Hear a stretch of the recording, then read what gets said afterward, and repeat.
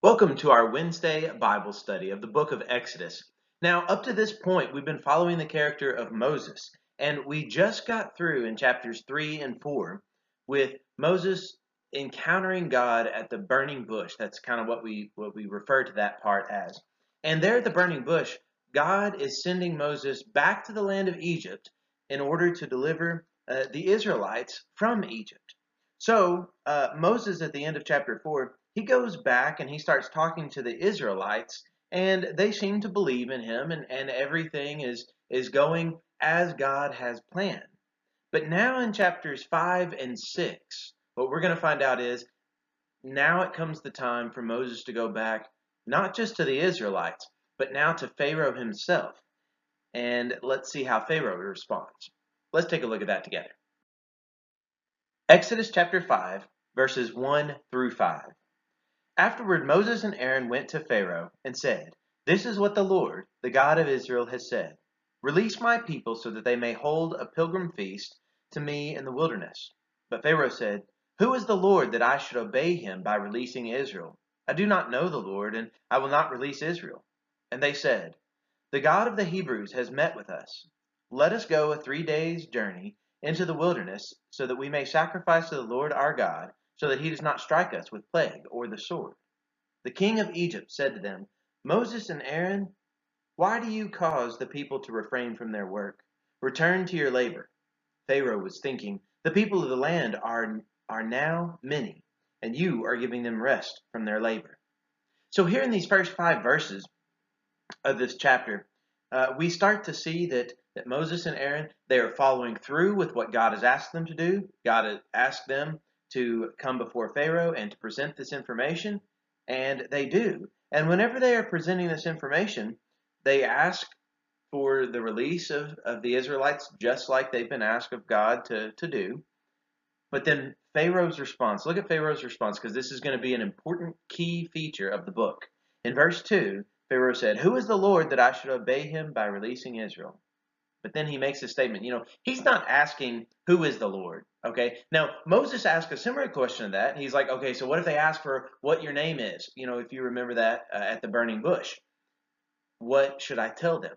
But Pharaoh's not asking in order to actually get information. He doesn't care. Because if you look at the rest of verse 2, Pharaoh says, "I do not know the Lord, and I will not release Israel."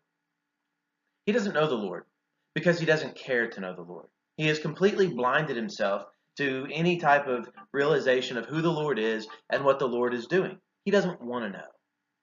And in his mind, he thinks that he doesn't have to know. Well, by the end of this book, actually by the end of, say 10 chapters later, Pharaoh is going to know exactly who the Lord is and what the Lord does and what the Lord is capable of doing. He has already hinted at time and time again that he's going to raise up his mighty arm and he's going to show Pharaoh who he is. Well, he does that. So this king of Egypt, this Pharaoh, how he responds here in these verses is he's not going to do it. He's not going to give in. He's not even going to give in to a 3 day journey, much less setting them free. He's not even going to free them up for just 3 days. In fact, he kind of has this response of, "Get back to work. Why are you trying to make up these excuses?" Later, he's actually going to call them lazy. So let's take a look at some of those verses and let's see even just how far Pharaoh is coming. Exodus chapter 5, this time verses 6 through 9. That same day Pharaoh commanded the slave masters and foremen who were over the people, "You must no longer give straw to the people for making bricks as before. Let them go and collect straw for themselves, but you must require of them the same quota of bricks that they were making before. Do not reduce it, for they are slackers. This is why they are crying, 'Let us go sacrifice to our God.' Make the work harder for the men so that they will keep at it and pay no attention to lying words." Okay, if you want to know kind of what's at the heart of this whole chapter, I'd say these verses right here. These verses are really at the heart of the whole chapter of what's going on. And that is, Pharaoh understands what God is requesting, and he doesn't care. In fact, all that he's trying to do is he's trying to make the people get upset with Moses. He's trying to put an end to everything that Moses and Aaron that they are trying to say. In this case, he's thinking, well, maybe they've got too much idle time, and they're just that's why they're coming up with these other things that are going to cause problems to his plan. He's so focused about himself and his own kingdom, his own people. He's not taking into consideration who the Hebrews really were. And this Pharaoh, what he does is he makes it harder for them. How is he making it harder? Well, when you look at it, he's still requiring the same amount of bricks to be made, but he's not giving them supplies anymore. If you start to get into a habit, which is already difficult work to begin with, and we know that it was difficult work just to make the bricks by themselves when you had the materials, but now you don't give them the materials and you expect them to make the same amount, how are they going to be able to do that? Well, they can't. That's why he's making it harder. And in verse 9, look at this again. Pharaoh says, "Make the work harder for the men so that they will keep at it and pay no attention to lying words." He is doing everything that he can to kind of put some type of seed of doubt into who Moses was and to what Moses was doing. That's why he says to lying words. I mean, he is really trying to make sure that they don't listen to Moses. And he's also trying to associate some type of negative action with Moses, which you're going to find out some of this at least does succeed. But ultimately, God is still in control. And we will continue to see that as we keep looking. So let's keep looking. Let's look now at verses 10 through 16. So the slave masters of the people and their foremen went to the Israelites and said, "Thus says Pharaoh, I am not giving you straw. You go get straw for yourselves wherever you can find it, because there will be no reduction at all in your workload." So the people spread out through all the land of Egypt to collect stubble for straw. The slave masters were pressuring them, saying, "Complete your work for each day, just like when there was straw." The Israelite foremen, whom Pharaoh's slave masters had set over them, were beaten and were asked, "Why did you not complete your requirement for brickmaking as in the past, both yesterday and today?" The Israelite foreman went and cried out to Pharaoh, "Why are you treating your servants this way? No straw is given to your servants, but we are told, 'Make bricks.' Your servants are even being beaten, but the fault is with your people." Okay, see, in these verses, you start to see how this plan that Pharaoh has is being carried out and what's happening. Okay, so really not a whole lot of new information in verses 10 through 14. All you see is just kind of them carrying out what Pharaoh has already, planned. But then you start to notice something I want to draw your attention to in verse 15. When you look at verse 15, you find out that these Israelite foremen, they went and they cried out to Pharaoh. Now, see, they're actually going to the wrong person, because they keep coming to Pharaoh and they think that Pharaoh is going to be able to solve their problems. Aren't we guilty of sometimes doing the same thing?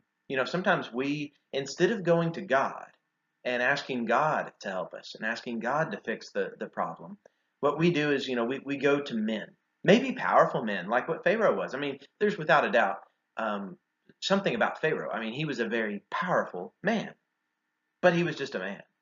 And so they come in verse 15 that they went and they cried out to Pharaoh. See, they really should have cried out to God and asked God for deliverance. God has already promised deliverance. He is going to deliver them.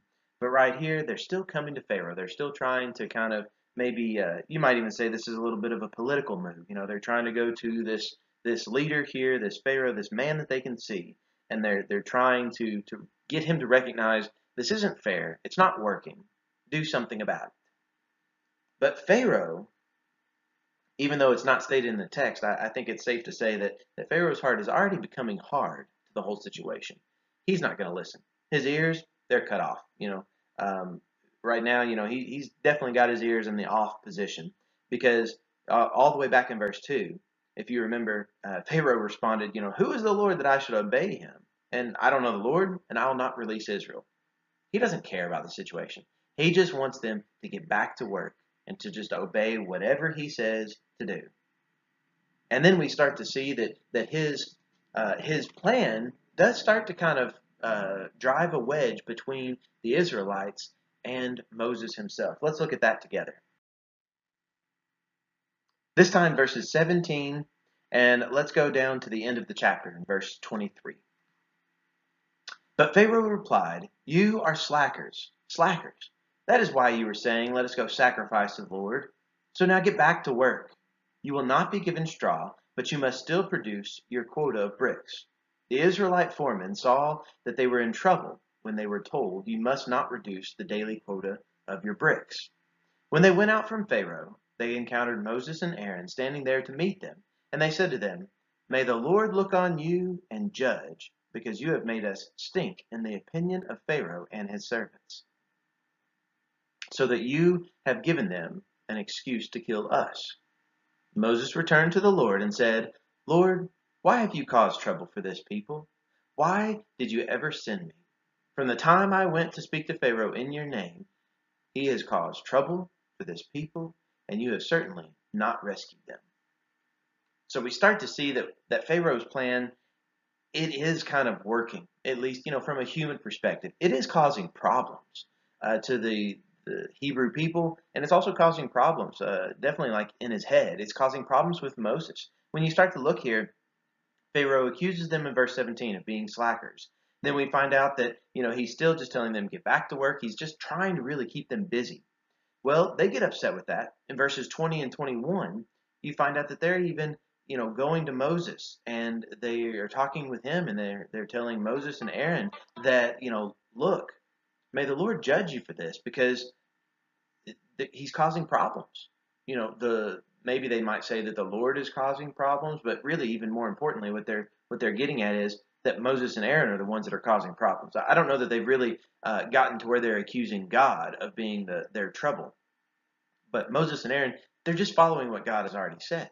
God wanted them to do these things. They are doing these things, but it seems like it's not working. That's why the last couple of verses in this chapter, we find out that Moses starts asking questions that sometimes, we might have too. He's like, "Why did you ever send me?" He already tried to get out of that. And, if you remember, one of the things that he said was, "Lord, just send someone else, please." But the Lord said to him, "You're going to be the guy that I'm sending." And he did send him. And then now Moses is still asking, "God, why did you send me?" Because it doesn't seem to be working. And in verse 23, he's actually points out to the Lord that since the time that he came before Pharaoh, all that's happened has just been negative things. And he also says, to God, he says, "You have certainly not rescued them."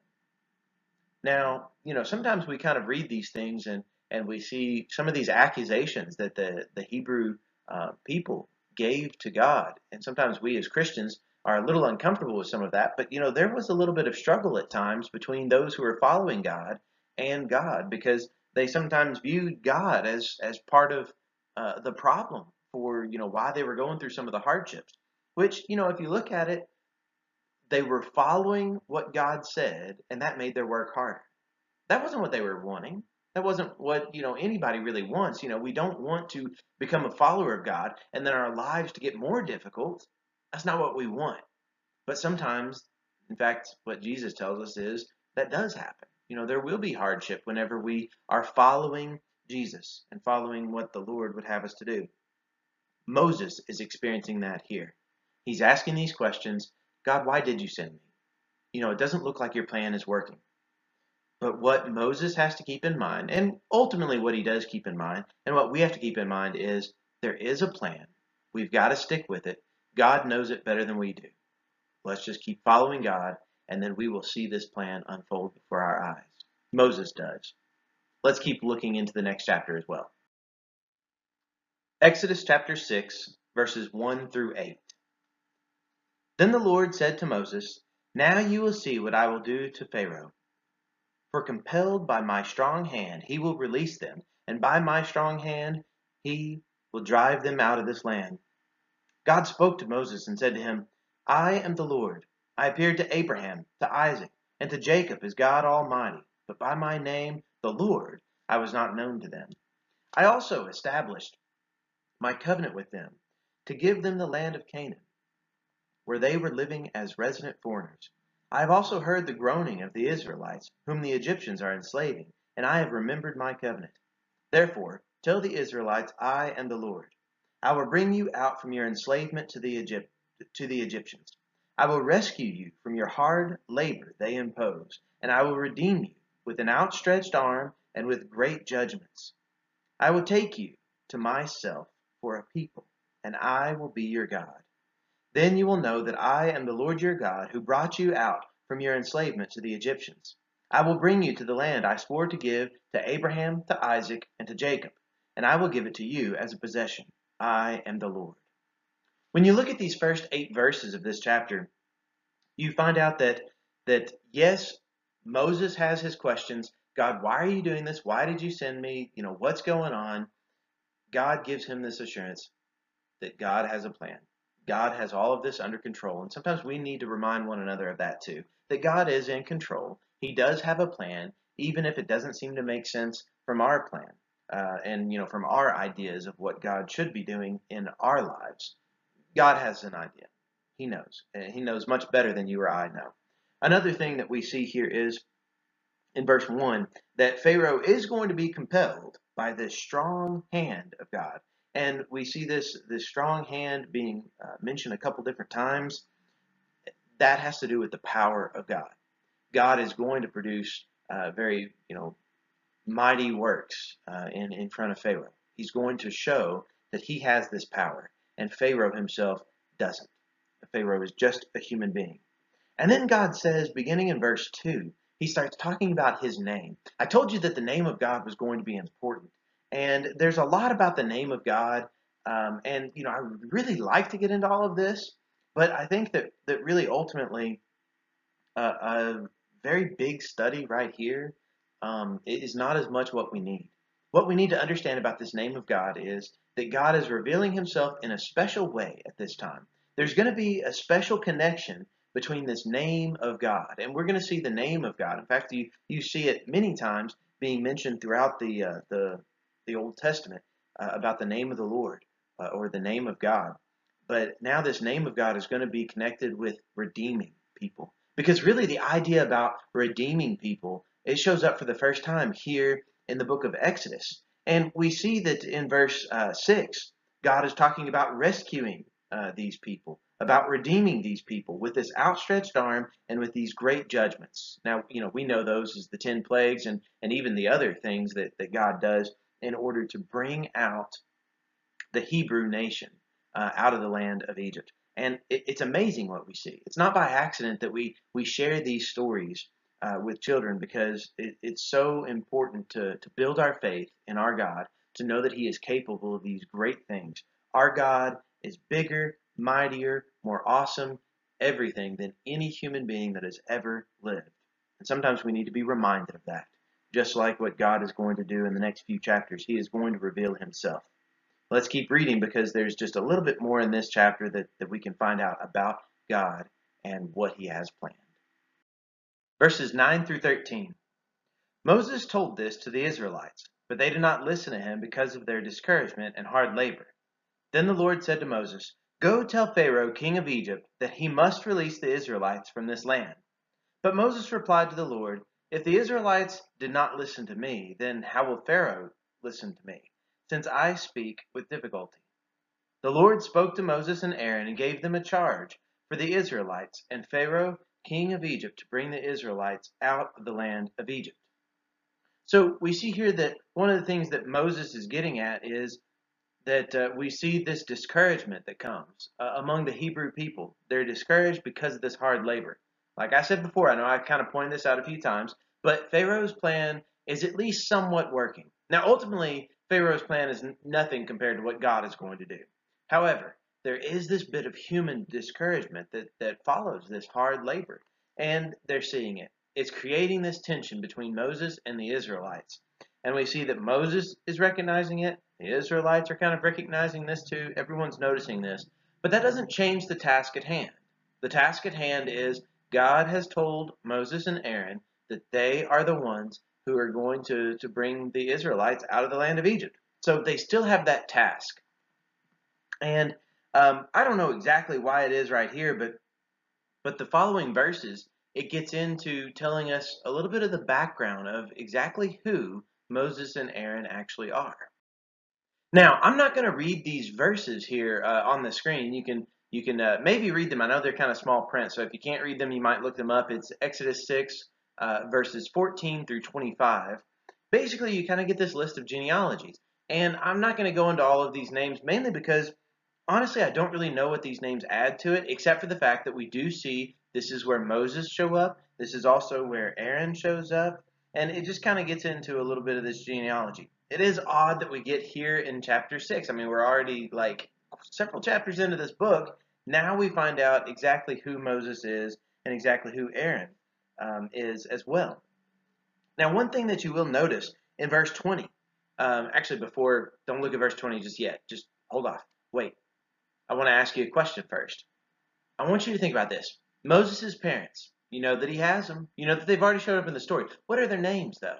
Don't look at verse 20. Not yet. Okay, now you can look at verse 20. When you look at verse 20, you see their names. Their names are Amram and then Jochebed. I know neither one of those are very common names today, but both of those names are they're so important. They're listed in Hebrews 11 as some of the examples of faith, but they're just listed as Moses' parents. They're not listed as their names, but they did have names. And this is really the first time that we've come across those names. Because I want to remind you, I want to flip back just a little bit here, because we did see them as part of the story. But this is how they were introduced in Exodus chapter 2. I don't know, maybe I just kind of think this is a little interesting to me. You might not find this as interesting, but here's how they're introduced here. In Exodus 2, it just reads, "A man from the household of Levi married a woman who was a descendant of Levi." Okay, and then it starts talking about how the woman gives birth to a son. That son is Moses. But when you come here, it's just like, okay, so a man from the tribe of Levi, okay, he married a woman who was also a descendant of Levi. Okay, that's it. It's just a man marries a woman. And then they give birth to Moses. It just seems like a weird story in the sense of there's just not much details. We don't get their names there. It would make sense. Like if we were writing this, it would make sense that we would include their names right there, you know? That's not what they did in the scriptures, because really these characters are important and they have great faith, but we can learn from their faith without ever even necessarily knowing their names. Now we do learn their names, but some characters in the Bible we don't know their names. In fact, it's kind of interesting sometimes whenever people start asking me about questions, or maybe they're trying to remember some details about a story, and then they say, "No, I don't remember the name of this person." And then if you look at the story, you find out they're not named. Some people aren't named. But then other people are. We get some lists like what we see right here. And a lot of people are named. They all lived. They all did something. But what they did, sometimes some of these things are a little bit more relevant to the story than others. I know that I spent a long time on these names that I said I'm not even going to read, but you can read through that list if you would like. But I did want to just draw attention to a few of these things. We are introduced here to Aaron and to Moses. And in fact, they show up also in the verses after this. Now I am going to pick back up and we're going to keep reading now. Verses 26 through 30, that's through the end of the chapter. So in verse 26, "It was the same Aaron and Moses to whom the Lord said, 'Bring the Israelites out of the land of Egypt by their regiments.' They were the men who were speaking to Pharaoh, king of Egypt, in order to bring the Israelites out of Egypt. It was the same Moses and Aaron. When the Lord spoke to Moses in the land of Egypt, he said to him, 'I am the Lord. Tell Pharaoh, king of Egypt, all that I am telling you.' But Moses said before the Lord, 'Since I speak with difficulty, why should Pharaoh listen to me?'" Okay, so in case you weren't following and you saw the names Aaron and Moses show up before, I guess they just decided, look, this is the same Aaron and Moses that we've been looking at in this story. This is their genealogy, this is their family tree, this is kind of where they came from and what they're doing. So you get this information, a little bit of a summary statement, but then we come across here in verse 30 that this is a question that we're going to just leave hanging this week, and we're going to pick back up next week. But Moses said before the Lord, "Since I speak with difficulty, why should Pharaoh listen to me?" So Moses is just saying before the Lord, why should Pharaoh listen to me? Well, we're going to see in the next chapter exactly why Pharaoh should be listening to Moses. And we're going to see in the upcoming chapters that this outstretched, all-powerful, mighty arm of God, we're going to see all those things being revealed in the next few chapters. So definitely check back next week and we will continue our study of the book of Exodus.